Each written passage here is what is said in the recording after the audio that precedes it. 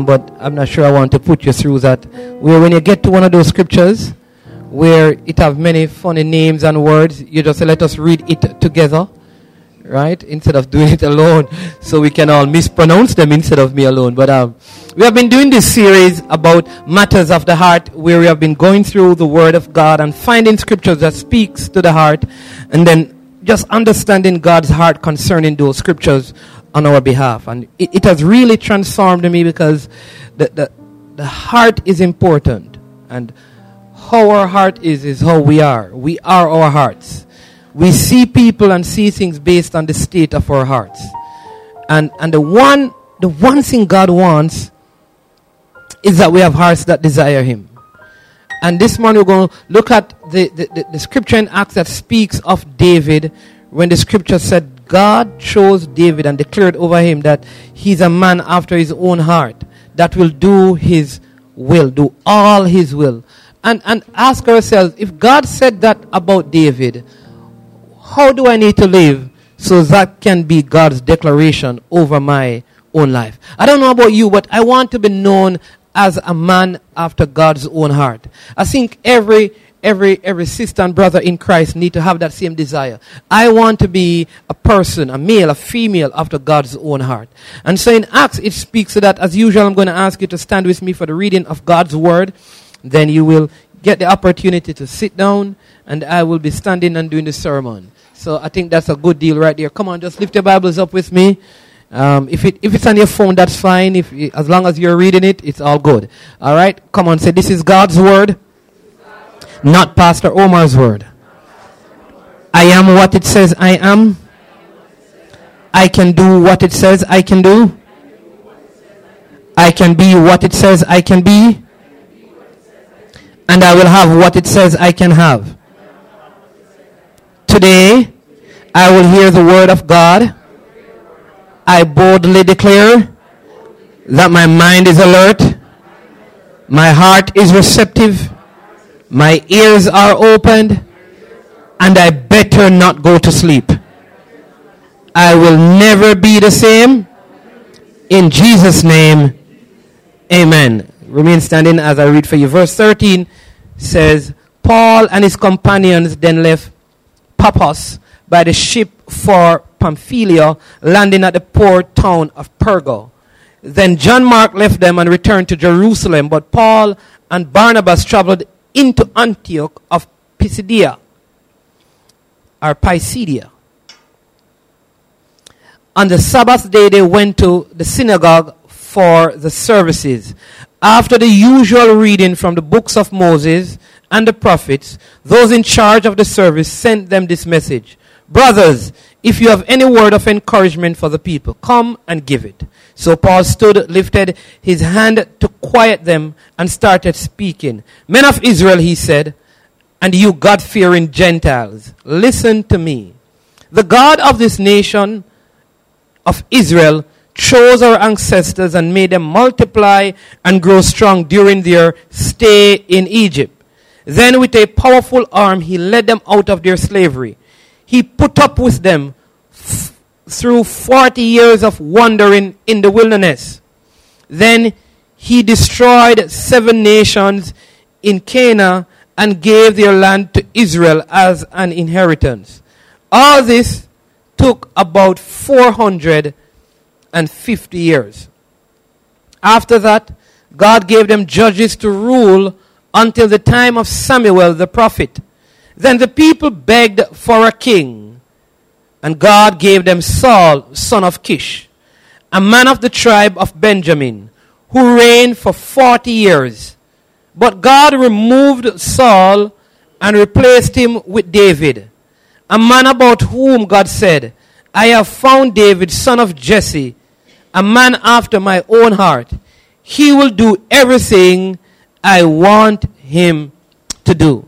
Heavenly Father, we thank you for your words this morning, and we pray in the name of Jesus that you will open our eyes to see your truth, open our ears to hear your voice, our minds to understand your word, and our hearts to receive everything you have in store for us.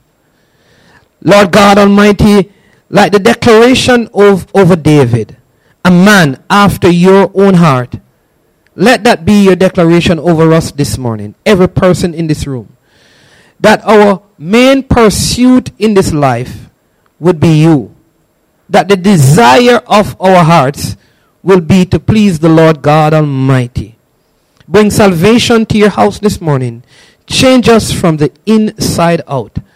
And above all else this morning, let your will be done and your kingdom come in Jesus' name. Amen and amen. Thank you so much. You may be seated. The Bible declares in Psalm 10 verse 4 that the unsaved do not normally think about God. They don't give him the time of day. There's no room for him in their lives or mind until there is trouble or tragedy strikes. And we see that in society all along. People, they're in trouble, and the first thing they think about, let me go to church and get prayer. Let me go to church, let them pray for me. When they are in problems, even the most ungodly, you drop a heavy piece of metal on his toe and say, my God, oh God, all kind of stuff. I mean, he may believe. I've never heard them call out for Selassie or Buddha or Muhammad when they are in pain. It's always, oh my God, Lord Jesus. Like when they are in an accident, the accident's about to happen, nobody call out Selassie. Nobody calls on Buddha. They all call on Jesus, our God. Amen. But that's what the ungodly do, the unbelieving, the unsaved. When there is crisis, they run to Christ. But sadly, if you are honest, Christians fear only slightly better. Because there are people who are believers, who have a relationship with God, and it is as if their deepest prayers is when they are in trouble. They don't pray to not be in trouble. They wait until they get in trouble, then they'll find God. They don't ask God to prevent them from walking in evil or from tragedy or to protect them along the way. Things get in their way, and all of a sudden, they want to have times of fasting. And the worship is different. I mean, they cry louder, they bawl louder, they clap louder, they jump higher, they dance faster, because they really need God to come through in this moment. In looking at the ancient history of Israel, there's one person who stands out, by whom all kings of Judah and Israel are compared, and that man is David. So in Acts 32, we are told that after God raised David up to be king of Israel, that he gave this testimony concerning David. I have found in David, the son of Jesse, a man after my heart, who will do all my will. Now many people say, how did David got to that place? Given what we have read about David, when we read about David, we think about David and Bathsheba. We think about the conflict with his sons, and we think about him being in Hebron before he controlled all of Israel. We think about all of these things. We think about David and Goliath. This declaration was made before David had any of these things happening in his life. The point is, God declared David to be a man after his own heart. God selected David knowing that David would do all of his will. And I love it because it means that God foreknew what David would have done and still called him. God is awesome. In other words, God knows how messed up I would be and still declared me saved before I accepted him. It means that no matter what dark place you are in, God still has something for you. It don't matter how deep you've fallen into sin, God's plan still prevails. His word stands forever. But we need a heart like David. A heart with a desire for God. All of us. So we need a heart that desires to walk with God 24/7. Every moment of every day. My heart desire is to walk with God every moment of every day. Why is this important? In Psalm 53, from 2 to 3, here's what the scripture said. God looked down from heaven upon the children of men. So last week we were saying, is that right? When it says children of men, that's really mean all of us. Including you, including me. To see if there was any that did understand, that seek God. It says, every one of them is gone back. They are altogether become filthy. There is none that doeth good, no, not one. Look at your neighbor and say, that includes you. I know some of you don't believe that. Because you think because you grew up in church, that don't apply to you. Like you were at a different level of sin than other people who weren't going to church. I wasn't that bad after all. I grew up in the church. Hey, newsflash. All of us are born in sin and shaped born in sin and shaped in iniquity. All right? Not sin. Right? All of us are born in sin and shaped in iniquity. So let me help you. Like me, all of us started out as black-hearted, cold, wicked sinners. That included you.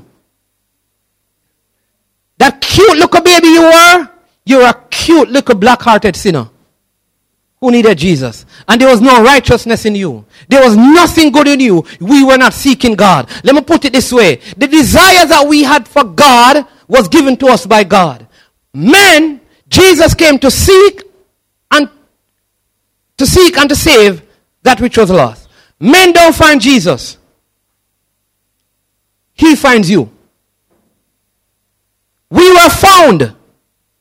We were never on a quest to find him. He gave us a desire to come after him. No one comes to the Father unless they are drawn by the Son. No one comes to the Son unless they are drawn by the Spirit. The desire that we had for God, God in time gave us a desire to want to be saved. We don't initiate salvation. God did. So it means that none of us, that the scripture said, were seeking God. I know it's hard to receive, you know. I know you're probably sitting there saying, well, Pastor, you can't tell me that. Because me know when me find God. Well, I want to tell you this. God was never lost. So he doesn't need looking for. He has been the same. He sits on his throne and he reigns forevermore. He has not moved and he has never moved and he will not move. Well, that's Old Testament. Paul comes into the New Testament in Romans and Paul rewrites this. In Romans 3:10-12. We know it from here, but it came from the Psalm. Paul says, there is none righteous. No, not one. There is none that understand. There is none that seek after God. They are all gone out of the way. They are together become unprofitable. There is none that doeth good. No, not one. Until we found Jesus, this is us. You see, Esau in some way typifies men seeking for God. How men do it. You know the story of Esau. Esau had a brother called Jacob. And their father was Isaac. And he had a birthright that he was hungry one day and he smelled stew peas. You know this whole thing about stew peas? It's long time it a gone. He smelled some good stew peas and he said, may I have that? His brother said, well, if you want the stew peas, you know how it go. You have to give me a birthright. And he said, boy, this stew peas, tears God. Give me the stew peas, take the birthright. After a while, he realized what he had given up. He said, listen, he had given up all his life inheritance. So he got to a point where he said, I need to get back the birthright. But he can't give back the stew peas. Because stew peas gone. But he want back birthright. So what is he going to do to get back the birthright that he's traded for stew peas? Here's what it says in Hebrews 12 verse 17. And I'm going to pause here at the comma for you to tell me what it is. When he desired to inherit the blessing. That's Hebrews 12 verse 17. When he desired to inherit the blessing. Oh, it's in the notes. You know, it's better in the notes. It's on the PowerPoint. When he desired to inherit the blessing. All right. When he desired to inherit the blessing. I want you to read it with me. When he desired to. You get it? I hope you get it now. Tell me you get it. You get it? I'm not convinced that you have gotten it. So let me tell you. When he desired to inherit the blessing, what he lost was relationship with his father. What he wanted back was the blessing. The scripture said he was rejected, for he found no place for repentance, though he sought for it with tears. All he wanted to do is to get back what he lost and not who he lost. Isn't that similar to many of us? That, let me give it this way. So we do something, we usurp authority at work, and we lose the job. We don't want to repent for our behavior, but we want God to give us back the job. We don't have time to say, I'm sorry for what I've done. We don't want restoration. We want a returning of what we had or what we have lost, the blessing. See, that is the problem with desire. Because he was desiring blessing more than he was desiring the blesser. And that is why sometimes when we lose things from God and we come to church, we cry. Not because we are sorry, but because we want God to give us back what we have lost. We are crying to get back the things, not to get back in relationship with God. Esau was seeking to get birthright instead of restoration with the Father.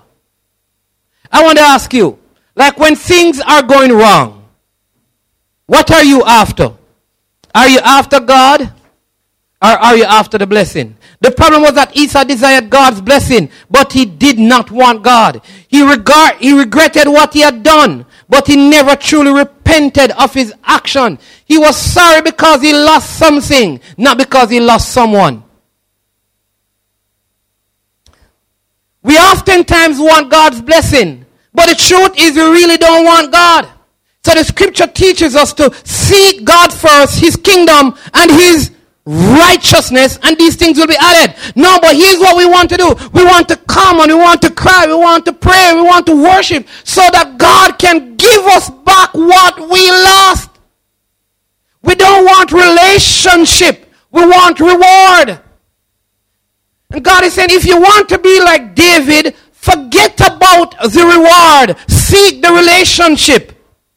Seek the relationship. That is the important thing. We can desire God's gift, God's comfort, God's physical healing, God's material blessing, rather than having a desire for a personal, intimate relationship with the God of eternity. The purpose of Bible reading, the purpose of church, the purpose of worship, the purpose of giving, all of these things is relationship with God, not to get things from God.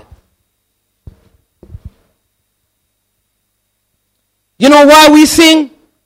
To get close to God. You know why we read our Bibles? Not to get things out of the Bible, but to get the Bible in us. People are trying to get the promise in the Bible instead of getting the promise of the Bible, Jesus Christ. You know why we pray? We pray because we want to get closer to God. I want the healer, not just healing. Because if I have the healer, then I'm going to be healed.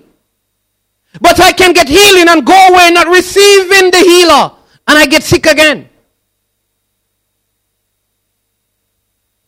People want the blessing, but they don't want the blesser.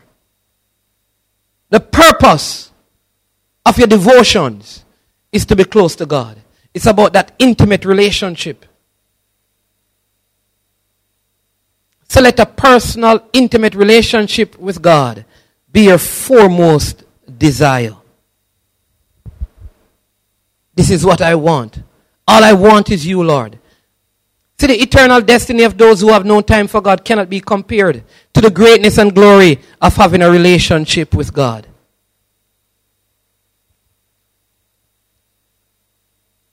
church has gotten busy. All of us, most of us. We're too busy. We can't have any more devoted time, which we call devotion, because we're busy. You have to have time for your relationship with God, so you can have a God after God's own heart. A heart after God's, be a person after God's own heart. It depend solely on your relationship with Him. Without that, it is impossible. It is impossible without that. We're pushing relationship because here's why. Too often, the purpose of church and things in church is to see what God can give us instead of seeing how closer we can get to God.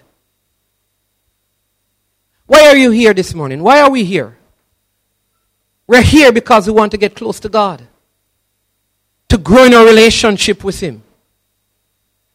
In Psalm 73, the psalmist looks at the lifestyles of those who live without God. And he sees them prospering, and he becomes envious of what appears to be their easy lifestyle. So for a moment, the psalmist took his eyes off the eternal and he fixed them on the temporal. Until in verse 17, this is Psalm 73, verse 17. I'm going to help you with it because this is good. Verse 17, Psalm 73. What happened to the psalmist? So he's looking at, let's put it in Jamaican context. He's looking at the people who are making some money. They're not serving God, and the kids are okay. At least it appears that way. The business prospering, and you're serving God. You're going to church, and you begin to complain. But I can't understand why life is so rough for me. You can imagine, look how long I'm serving God. I tithe, I give. I work in ministry. I pray. I have my devotion. I have a good Bible. Look at my Bible. My Bible have more marks in it than all pastor Bible. And look at me really use my Bible, but God. Look how you're blessing all those people. What about me? They don't even serve you. The psalmist was in this place. I love what verse 17 says. Have you found it? You know what happened? What changed the psalmist? Look at what changed. I could not believe that this was in the Bible.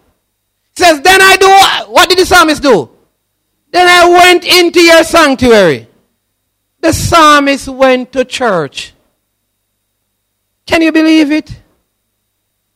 Tell your neighbor, you need to go to church.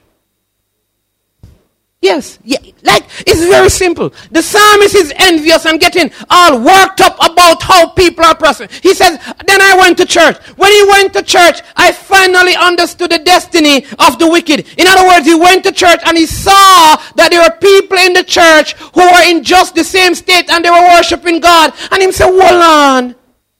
But before me come give God praise in church, me I worry about what people out there have. It's not going to last long. It's temporary. It was in church that he came and he saw other believers worshiping God in spite of. They had a desire for God regardless of what they had or didn't have.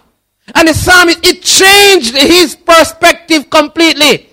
He understood and weighed the eternal destiny of those who have no time for God against the greatness and glory of having a relationship with God. So the psalmist get down to verse 25 and says this, whom have I in heaven but you? And then the next line is what seals the deal. He says, there's nothing on earth I desire besides you. The psalmist said, when all is said and done, I was at such a bad place that I was concerned with what other people had. I got to church. I saw people who were worse off, praising God. I realized that those people had one desire only, and that desire was for God. The psalmist declares, and there's nothing on earth that I desire besides you. Come on, just say, Lord, there's nothing on earth I desire besides you. Just ask the person beside you. I just heard you say that. Are you really honest about it?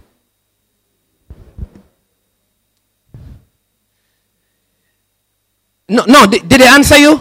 Ask them. You can be just say to them, please be honest with me because I can't pray for you. Are you really honest about this? Is it it really true that there's nothing on earth that you desire besides God? Is it true? I'm just trying to find out, because if not, we can pray for you. So let me ask you again. Can you really honestly say there's nothing on earth you desire besides God? Because that's where all of us ought to be. So what is your most burning desire? What is it you want the most right now? That if you get this, yes, I've got it. How many persons see a house? All right, I know you're not going to put up your hand, but I'm just fooling myself right here. How many persons say, right now, if I get married? All right, I know you're not going to say that, because somebody beside you is saying, right now, if I got divorced. So what you're desiring, someone is about to give up on. What sometimes the earthly thing that we desire, somebody is giving up it. It's a thing because it's temporary. The psalmist says, there's nothing I desire.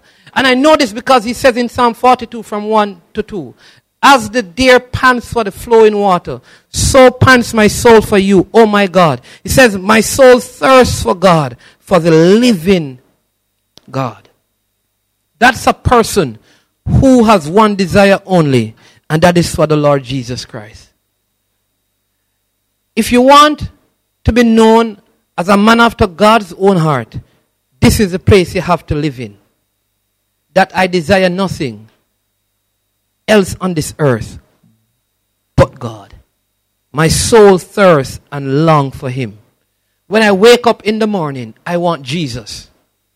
In the midday time, I want Jesus. I want to be soaked up. I want to be wrapped up all in Jesus. Listen, my wife has to know that I want Jesus more than I want her. And she has to want Jesus more than she wants me. Because if we want each other more than we want God, it's not going to work. My kids have to want God more than they want me to be their father. God must be our foremost desire.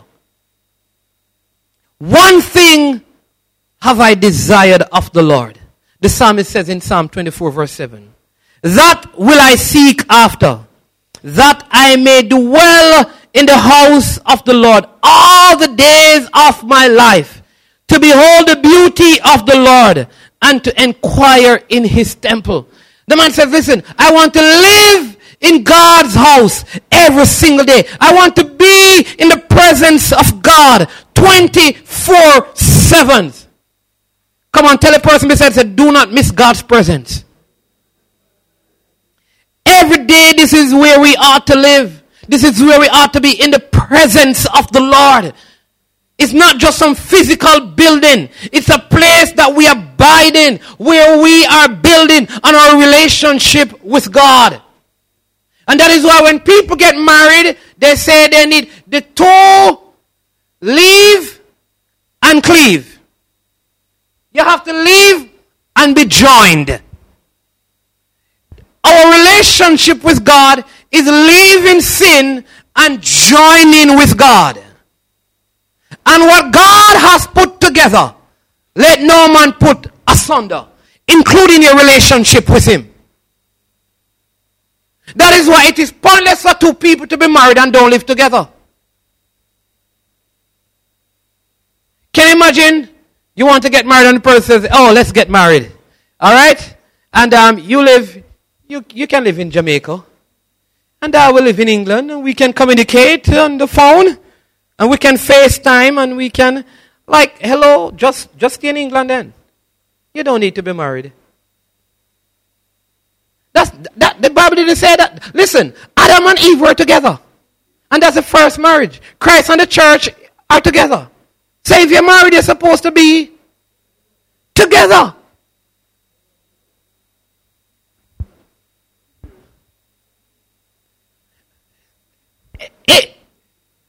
Listen, I want to break it down because I want you to understand how much we must desire God. When work calls you and you're spending quality time with your wife, work must know that this is wife time or husband time. All the married people can say amen if you even don't believe. Yeah, that's you have to say amen right there. All right? In the same way, when you are with God and He is your desire, other things have to wait.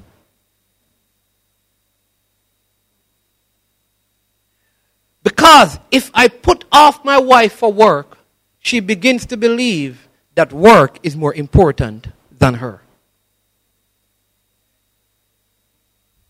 Amen? You want to be one of those persons who is known as a man after God's own heart. Secondly, we need a heart that despises sin and loves holiness. You have to hate sin and love holiness. Now, God has not changed, church. God still hates sin and loves holiness. And we need to imitate God. Let me read the scripture for you, because there's a serious problem with holiness in the world today. All right? I'm going to break it down to you, because holiness is to be separate. All right? It is to be separate. It's to be uncommon. When you're holy, you're uncommon. In the original context, holiness is you're uncommon. You're not like the others. So tell the person, if you're holy, you're not like the others. Say to them, you're not common. You are uncommon. God wants us to hate sin. Listen to Paul's word to Timothy in 2 Timothy 3:1-5. But know this, that in the last days perilous times will come. I think we are in those times right now. You know why I know? It says some men will be lovers of themselves. I'm telling you. Yeah, I'm telling you, that's going on right now, man. Lovers of money. Yeah, right there. Come on. I mean, people. I hear believers say they love money. Watch this. Boasters, proud, blasphemers, disobedient to parents. Come on now, parent. You know this is happening out there. Not your kids, because they're in church with you. You can't say yes, but you know what I'm talking about. You see it in other places, right? Unthankful. Listen, I'll open door for people right now, and they don't even say thank you. You allow somebody, you stop. They're walking in the road, because you know the cars can't hit people anymore, because people are just special. They can walk in front of your car and you need to stop, because they are just super special people, and they can walk in front of your car because this is Jamaica. You're not supposed to touch them. That's the road rule. Yeah. You don't need no pedestrian crossing. Just walk anywhere and you're a car. You just know that you're supposed to stop. You drive, you know what I'm talking about, right? And sometimes if it wasn't for Jesus, you'd be in jail. I know you're saying that right now. But here it is. You will stop and you allow them to cross. And they steer you down like, why did you come so close? Why did you act like you didn't want to stop? In fact, yeah, they'll do that too. Like you stop and they just slow motion. Like, hello. They don't say thank you. People are unthankful, unholy, unloving, unforgiving, slanderers, without self-control, brutal, despisers of good, traitors, headstrong, haughty, lovers of pleasure rather than lovers of God, having a form of godliness but denying its power. They look like Christian, all act like Christian, but there's no Christ-likeness in them.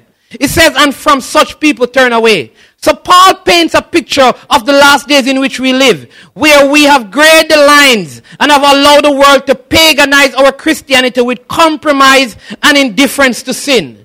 So the world is beginning to tell you that anything can go because it's a modern Christianity now.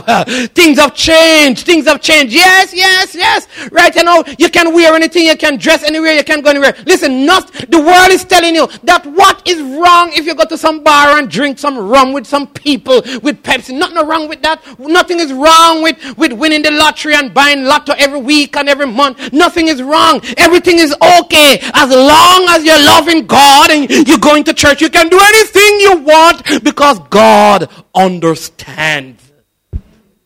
Yes.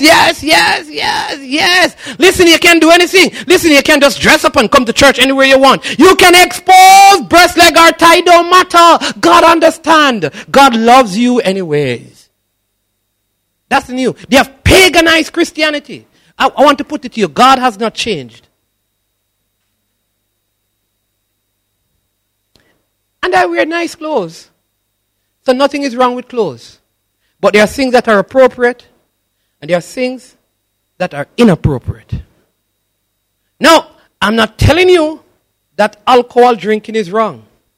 I'm telling you that alcohol drinking may not be wise. If I have to drink rum in a bar for people to get saved, then something is wrong. If my witness have to bring me in the bar, something is wrong with my witness.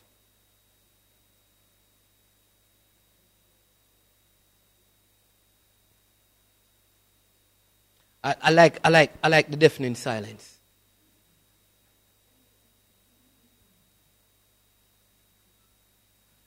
You know why I don't wear a merino to church?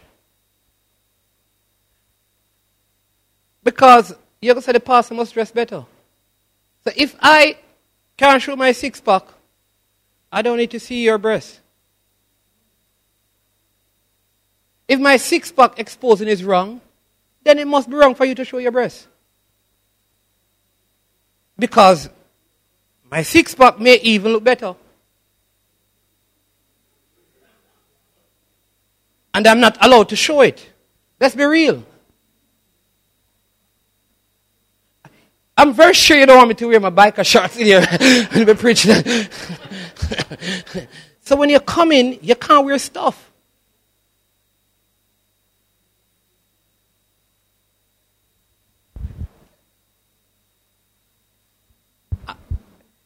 If smoking weed is okay to get people saved, then I can come preach with some weed.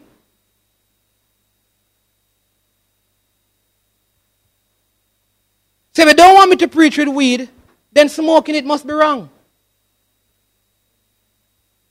So if drinking rum is okay, why not invite all the alcoholics and get Jerry and Neville to sponsor a drink fest? Because we know that it is wrong. But we have allowed a compromise to creep in. But let me tell you this. Whatever we compromise to gain, we will eventually lose. And anything that you tolerate, you will never change.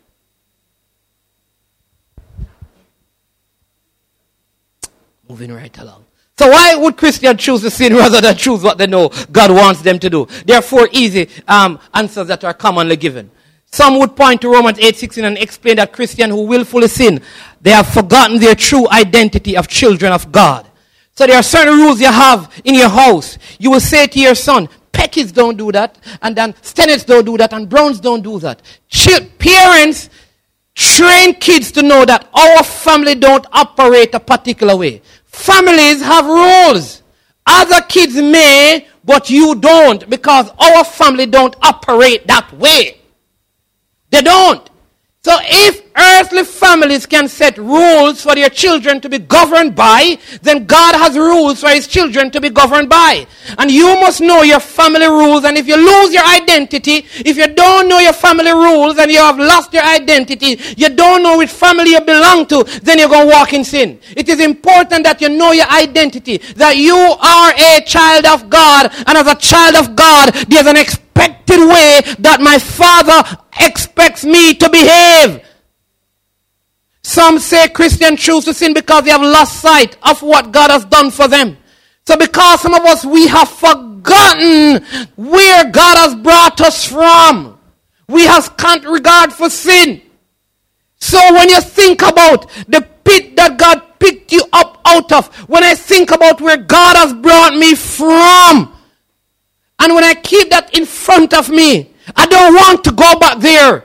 I don't want to go back into that kind of a lifestyle. But when I lose sight of that, when I think that I'm coming from this holy place, I think like I was raised in church. I think that I wasn't all that bad. I think that I was half good, half decent, and all of those things. I don't think that, any little sin, no, not going to be wrong because I wasn't bad after all. But when you realize that all of us were headed into the pit of hell, and God came and rescued us, and you keep sight of that, you know that I won't go back.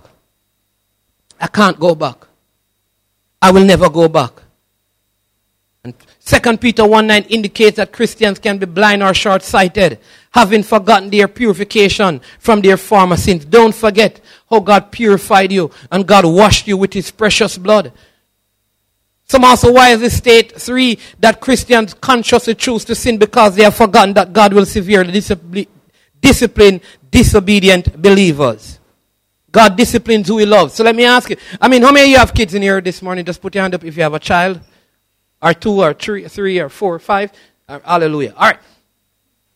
Here we go. Very simple. Do you discipline your kids? Let me ask you first. Do you love your children? Right. Like certain questions in church you have to say yes to. All right. Do you love your children? Hallelujah. All right. You have no choice but to say yes. All right? So you love them, but you still discipline them. Why? Because you love them. And you know what is best for them. Don't it? Because when you love them, when you discipline them, it don't change your love. It even makes the love stronger. Because they learn out of the discipline, and that makes the bond better. Do you know that we as human beings, we have flaws?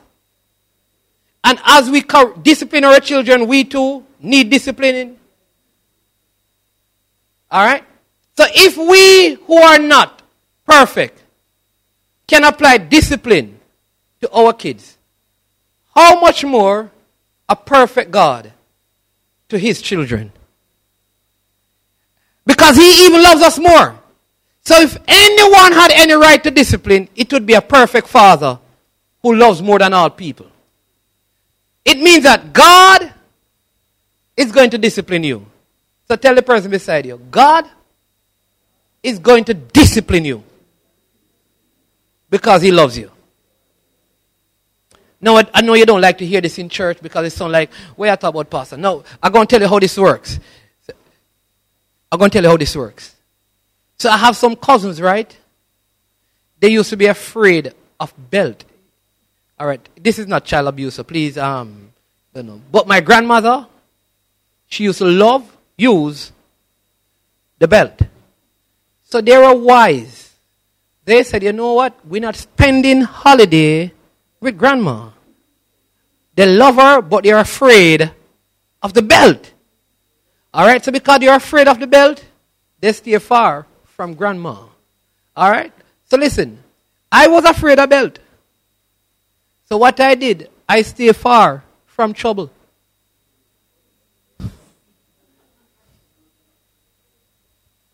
Amen? So if you don't want to be disciplined by God, what must you do? Oh, you're so smart. There you go.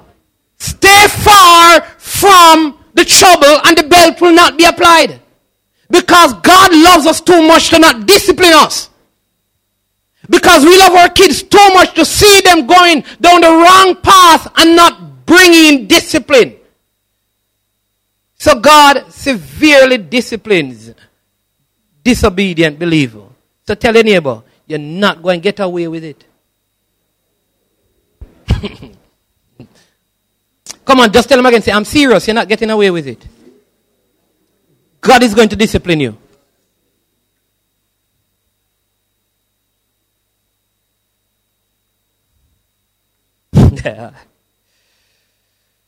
Christians who fail to keep eternity in mind often sin in the here and now. You have to keep eternity in mind. There's a better place that I'm headed. I'm preparing my life not for earth, but for heaven. I'm not preparing my life for time. I'm preparing my life for eternity. Psalm 101, 2-4 says, I behave myself wisely in a perfect way. Come on, put your hand on your chest and say, that's me, Jesus. Say, I will behave myself wisely in a perfect way. The psalmist goes on and says, oh, wilt thou come unto me? Come on, put your hand on your chest and say with me again. I will walk within my house with a perfect heart. That talking about a yard, you know. It's talking about where you live. This is the psalmist saying.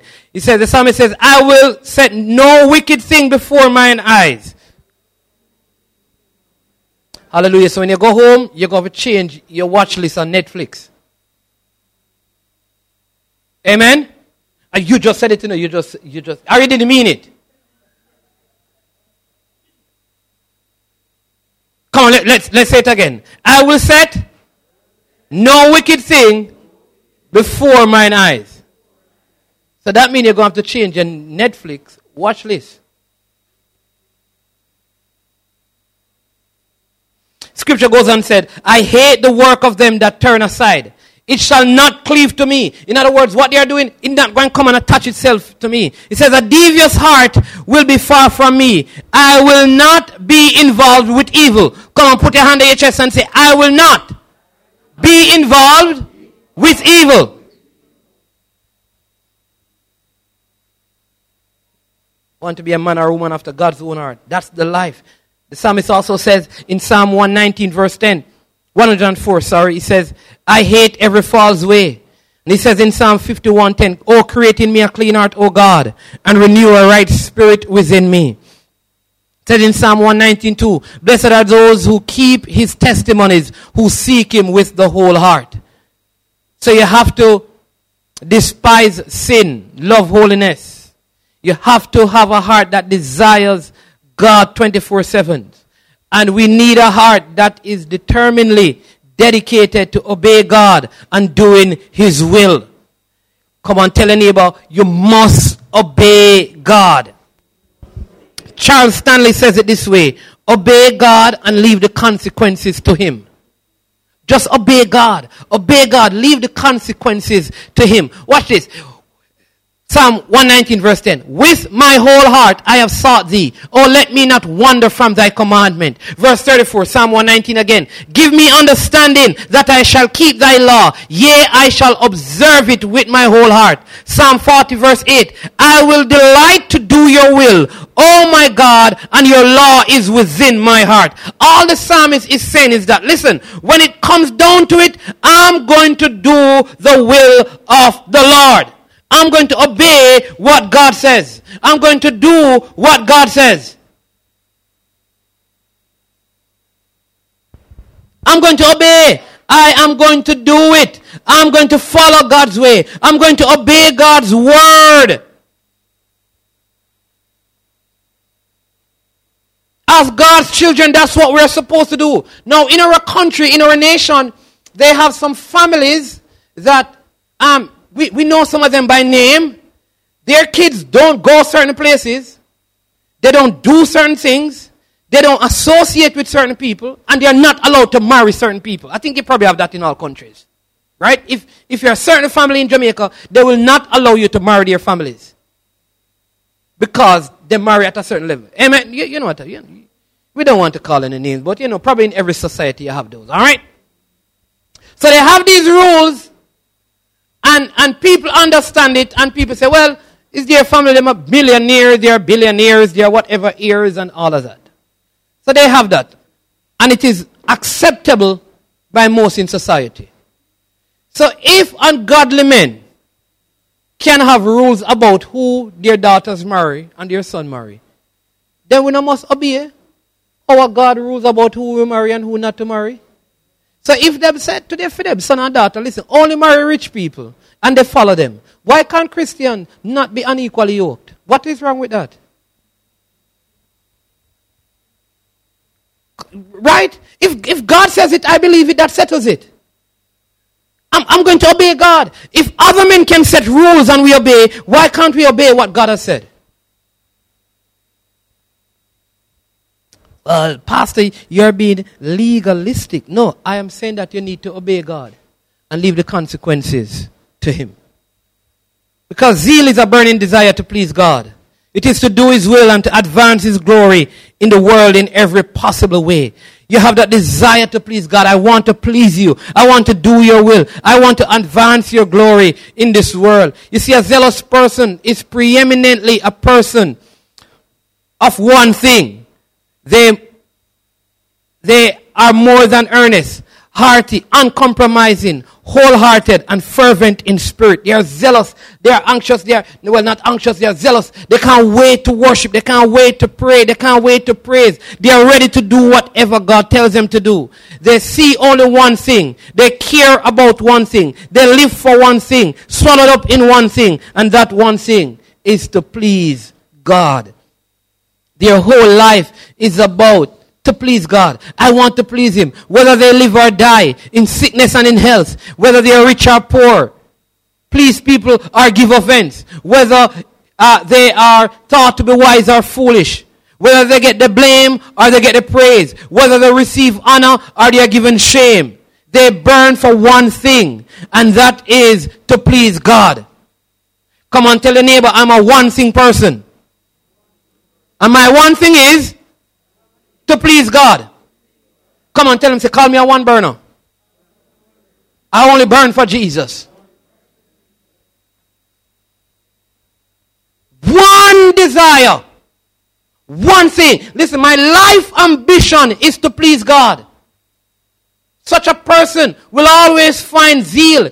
If they cannot preach, they will work and give money so the gospel can be preached. They will cry and sigh and pray. If they cannot fight in the valley with Joshua, they will hold up the hands of Moses until the battle is won. They find a way of being engaged in God's work. They don't come and sit. They come and serve. They find a way to do something. Cleaning chairs, wiping the building, painting. They find a way of being involved in the work of the Lord. It's like David instructed his son Solomon in 1 Corinthians 28 verse 9. He says, as for you, my son, know the God of your father, and serve Him with a perfect heart and with a willing mind. For the Lord searches all hearts and understands all the intents of the thought. If you seek Him, He will be found by you. But if you forsake Him, He will cast you off forever.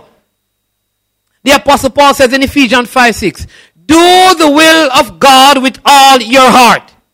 Come on, encourage your neighbor. Say, do the will of God with all your heart.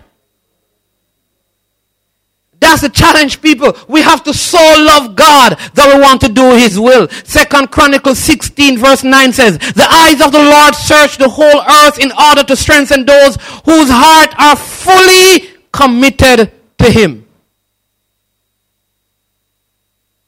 The worst person you can be involved in any sort of relationship with is an uncommitted person. God wants full and total commitment. We must set our hearts to seek Him. Finally, we need a heart that delights in worship. A heart involved in church. Like a heart that says, I love to worship God. I want to worship God. I'm not waiting until the songs start. Listen, in some churches, I know they still do it, but growing up as a child, I remember when people used to go to church, some would bring their own cushions, like prayer cushions.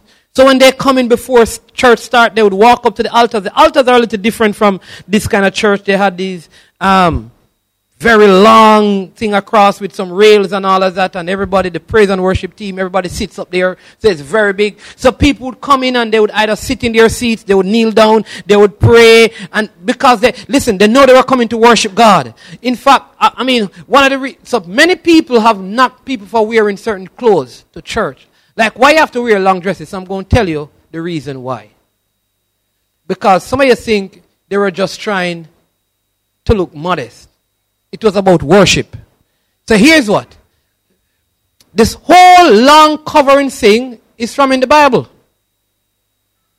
Because there's a time when people were caught up in the spirit, in scriptures, in worship, And they had to be appropriate so you're not exposed.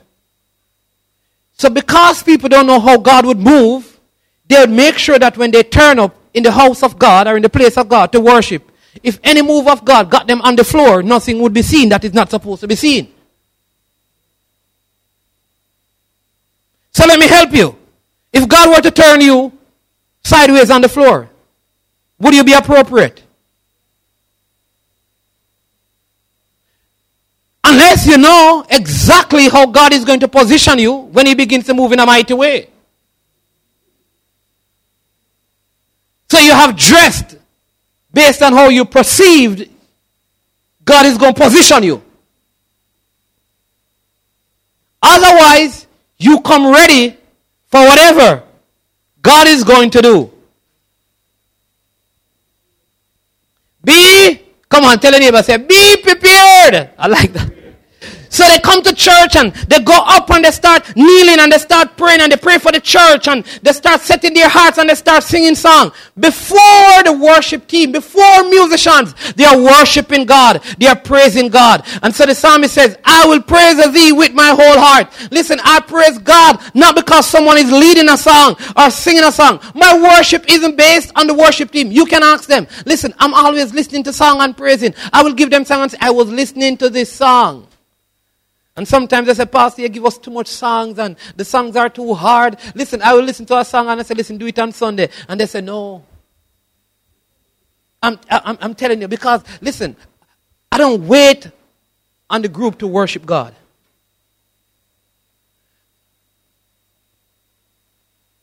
I don't come to worship first. I come with worship.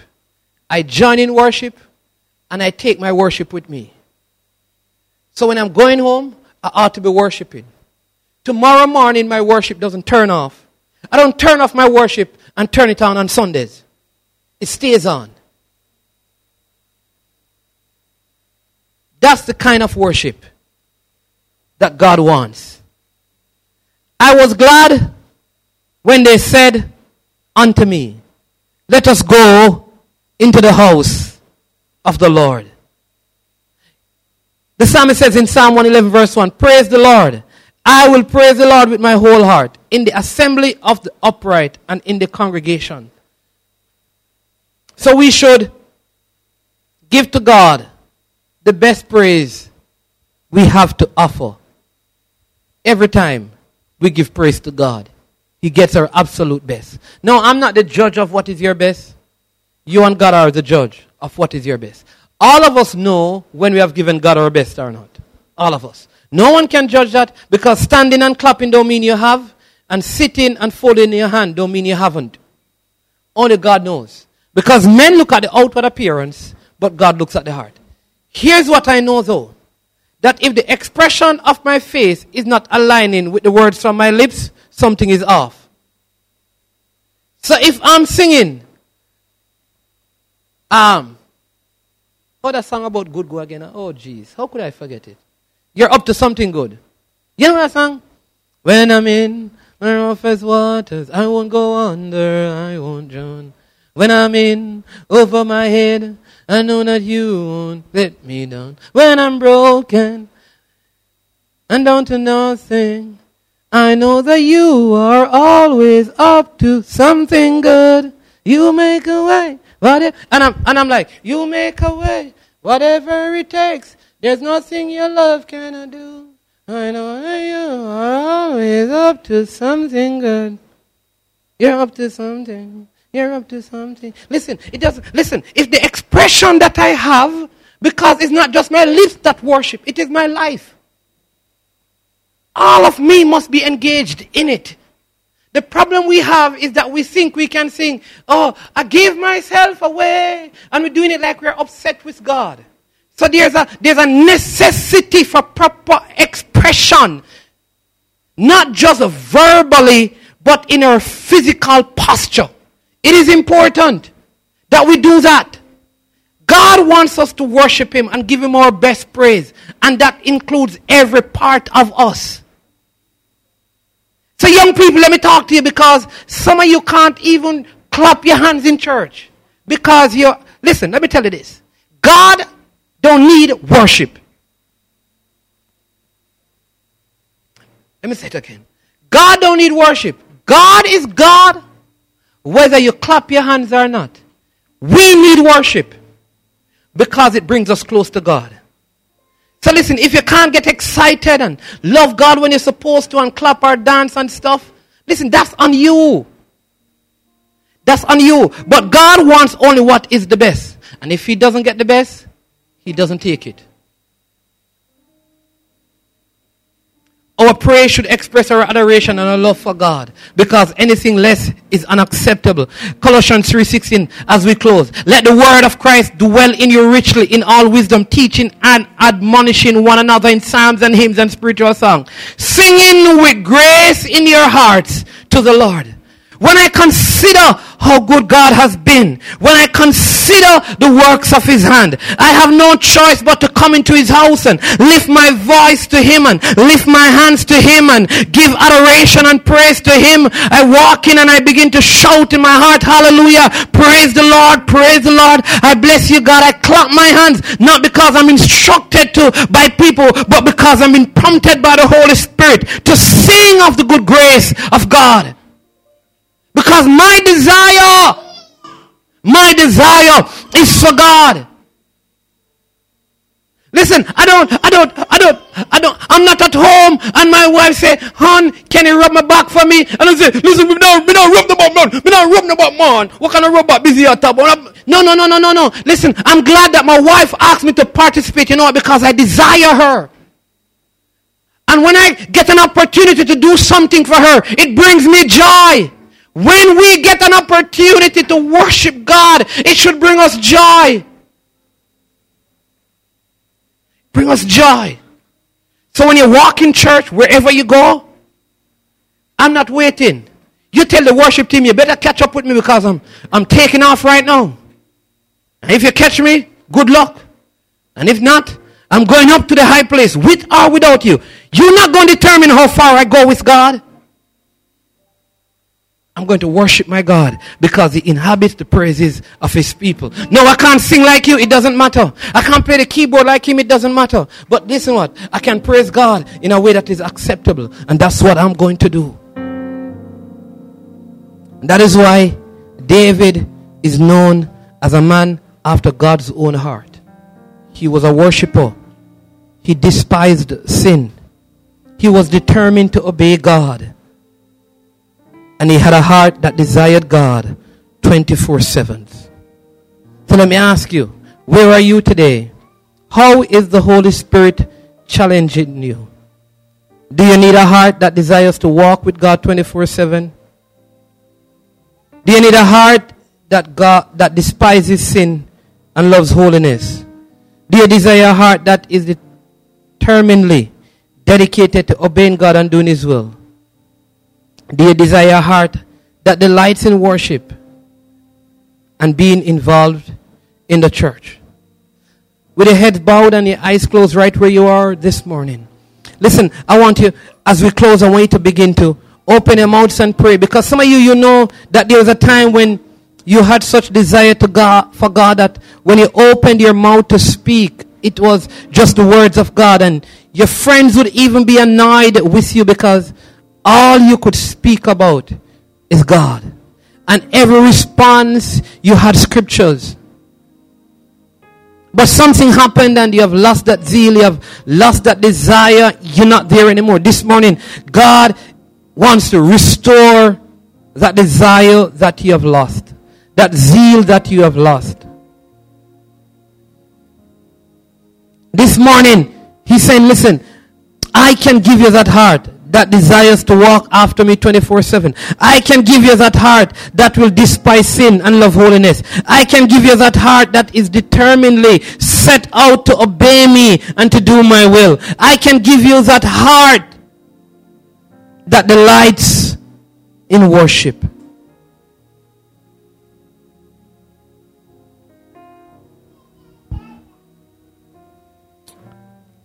So right where you are, just begin to lift your hands and say, Lord, renew my desire for you. Ask him, say, Lord, fill me with a greater desire for you.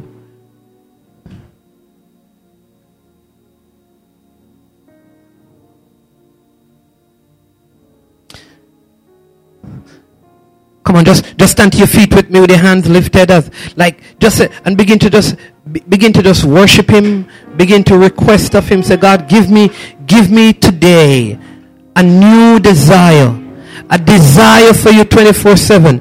Give me today a desire, Lord God, that despises sin and loves holiness. God, give me a desire today, a heart that determinedly wants to obey you and do your will. God, give me a desire today, right now, Lord God, that delights in worship.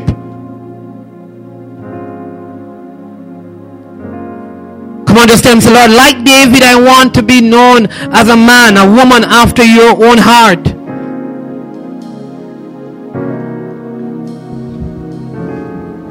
My one thing is to please you, Lord.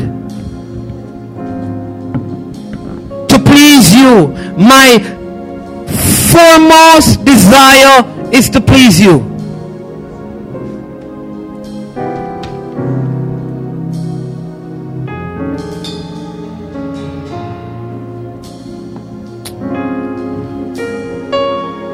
Come on, so you just begin to worship Him. Make melodies in your heart and begin to sing a song unto Him and begin to thank Him and thank Him for His grace that overflows. Thank Him for your identity that says you are a child of God.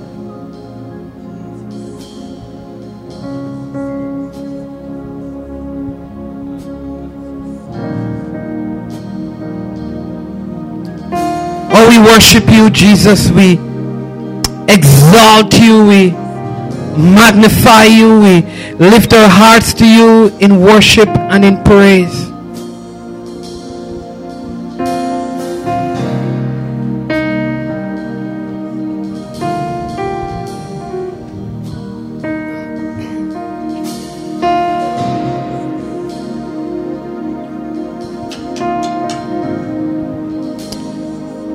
Come on, just 30 seconds more, just without a song, just pour your hearts out to God this morning.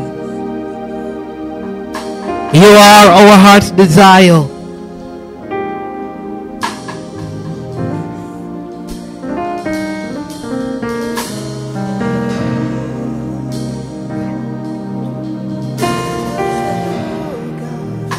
Hallelujah, hallelujah, hallelujah. Come on, this is my desire. With your hands lifted, this is my desire. This is my desire to honor you. Lord, with all my heart I worship you.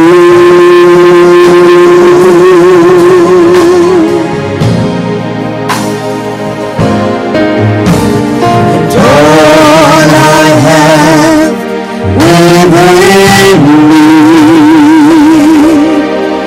I give you praise. All that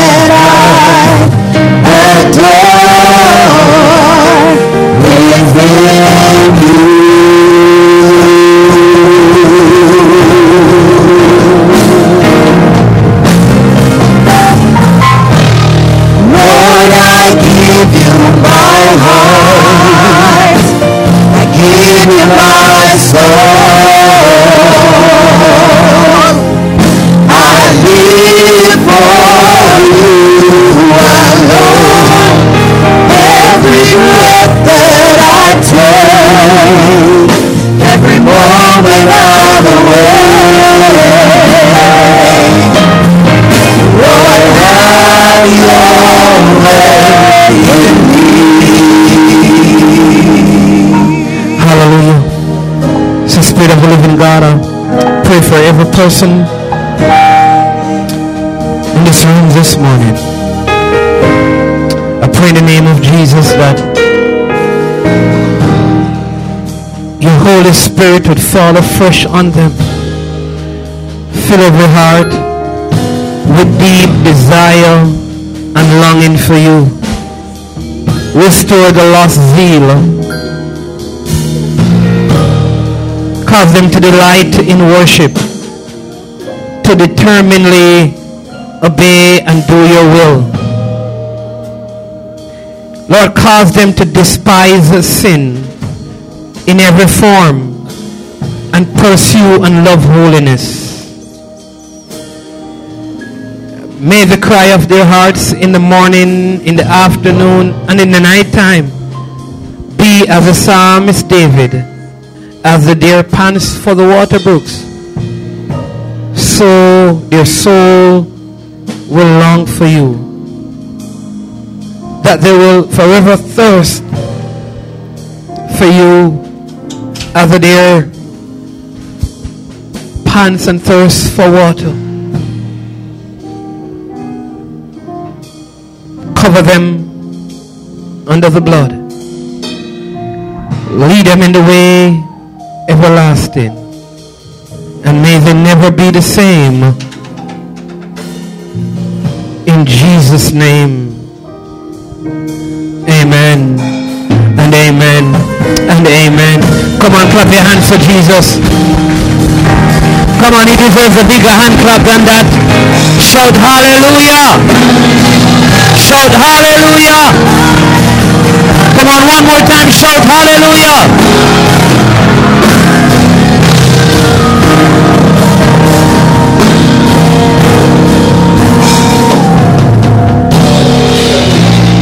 Lord, I give you my heart. I give you my soul. I live for you alone. Every breath that I take, every moment I'm awake. Lord, I'm yours.